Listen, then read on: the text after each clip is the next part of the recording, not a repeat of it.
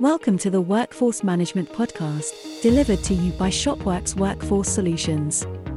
The podcast that explores everything you need to know about workforce management, the technologies involved, strategies and processes, the trends, and the solutions.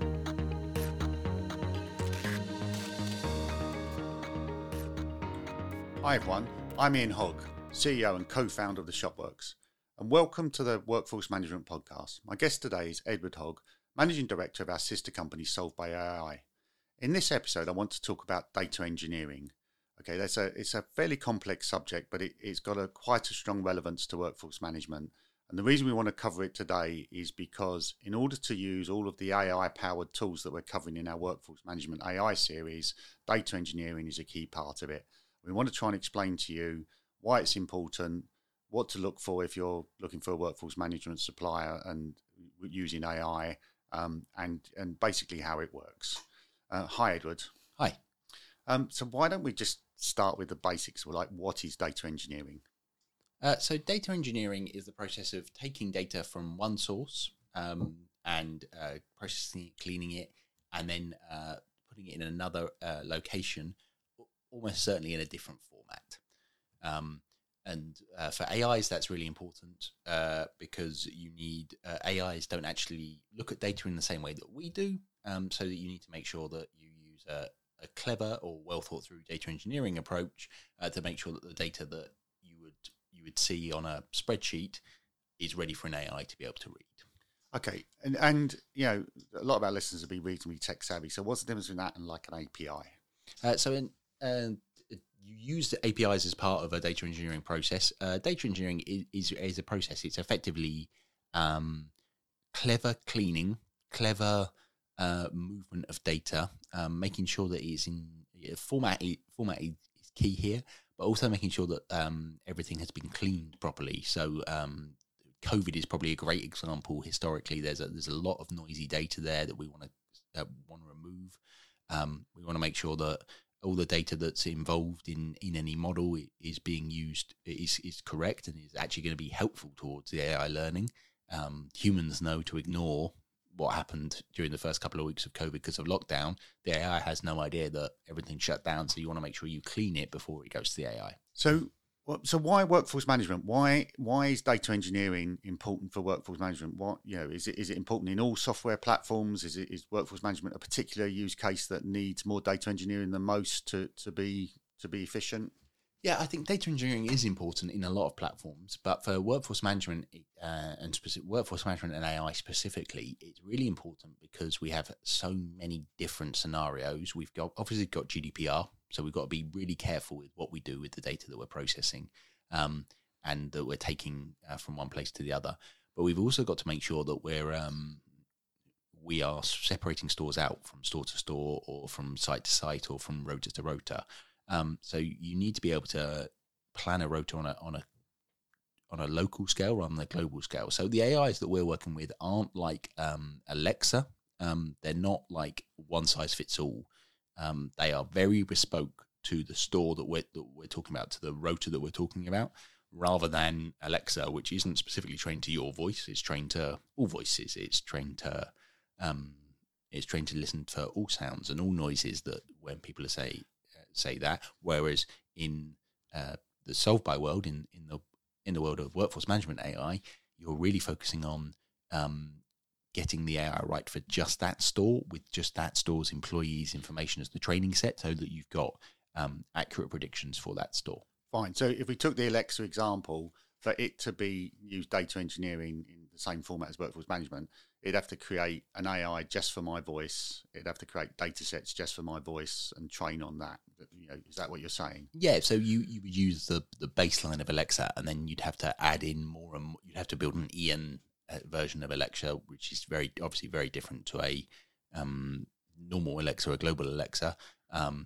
Alexa does use data engineering, but on a very, very big scale to pass the data in, whereas we focus on building our pipelines to make sure that they're bespoke, they're set, and that they clean data really well when it comes to workforce management data. Okay, so I think I'm just going to summarise. So on that, what we're saying is that if we were doing workforce management and somebody had 100 stores, you need the data engineering to automate the process so that you can build an AI or several AIs just for that store, and they're very bespoke. Correct. Fine.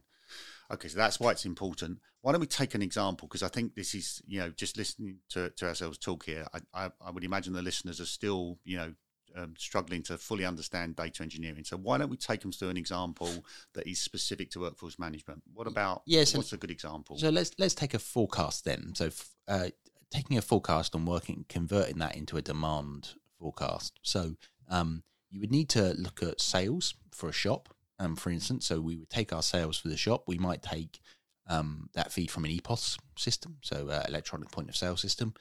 We would take that data in to the AI, and we would split it out to be relevant to the shops. So you might have the number of items sold as one of your forecast points. You might have the number of expensive items sold. You might have the number of different sales as your forecast point, and those would each need to be individually forecast because they'd affect different things. For instance, for every 100 transactions that go through the till, you probably need somebody in the till point, but for every item sold, you need somebody working in the stockroom. So you'd need a different forecast to do different things.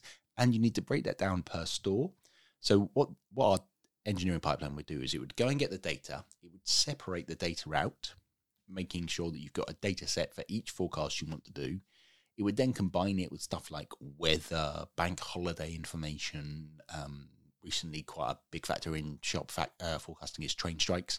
So it would add all of those kind of information into the data set, and then it would clean it to make sure it would remove any noise that was there. For instance, saying this shop had been closed for 2 weeks. Actually, that's not very useful for the AI. It would try and do bad things for that. So it cleans that, and then you've got a set which you're able to forecast with. So forecast quality data, which we then use to output an AI which is specific to that store's manager requirement, that store's stock level requirement, and the stock team and the back of stores team. And then you'd have a front of house team that would have information to the till forecast. And is this all automated? All automated, all automatic. You can, in that example, you're doing that over 20, 30,000 forecasts, and that would take somewhere around 4 to 5 minutes automatically to run on a day-to-day basis. Okay, so if without going into the data engineering elements of the other sort of steps, so if we've done the classic forecast, demand, scheduling, and you want to use AI to do that for workforce management, how automated? Talk me through the rough flow of data from basically EPOS data to a schedule. So you take your EPOS data and convert that into a forecast or several forecasts. Those several forecasts might output one or many demand curves. So you might have 5 shop floor staff, 1 security guard, but you need 2 every time X number of people are in the store, etc. So that's your demand curves. You would then move that automatically back into your workforce management platform so that people can manually plan anything that they want to. So there's no point in putting on fixed shifts when there's absolutely no demand for a fixed shift to be there. So you want to tell a manager about that. Once the managers put their fixed shifts on, they would hit the auto schedule button. That was another data engineering pipeline which takes the data out of a workforce management platform, puts it into the AI. The AI solves the problem and optimizes the rota, and then sends it back to the workforce management platform. Okay, so it's obviously very important data engineering for workforce management.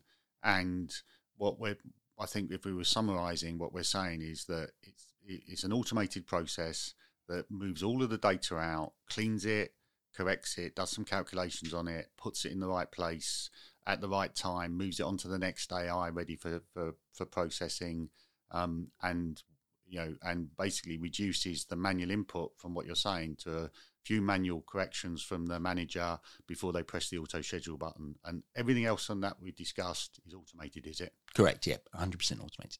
Okay.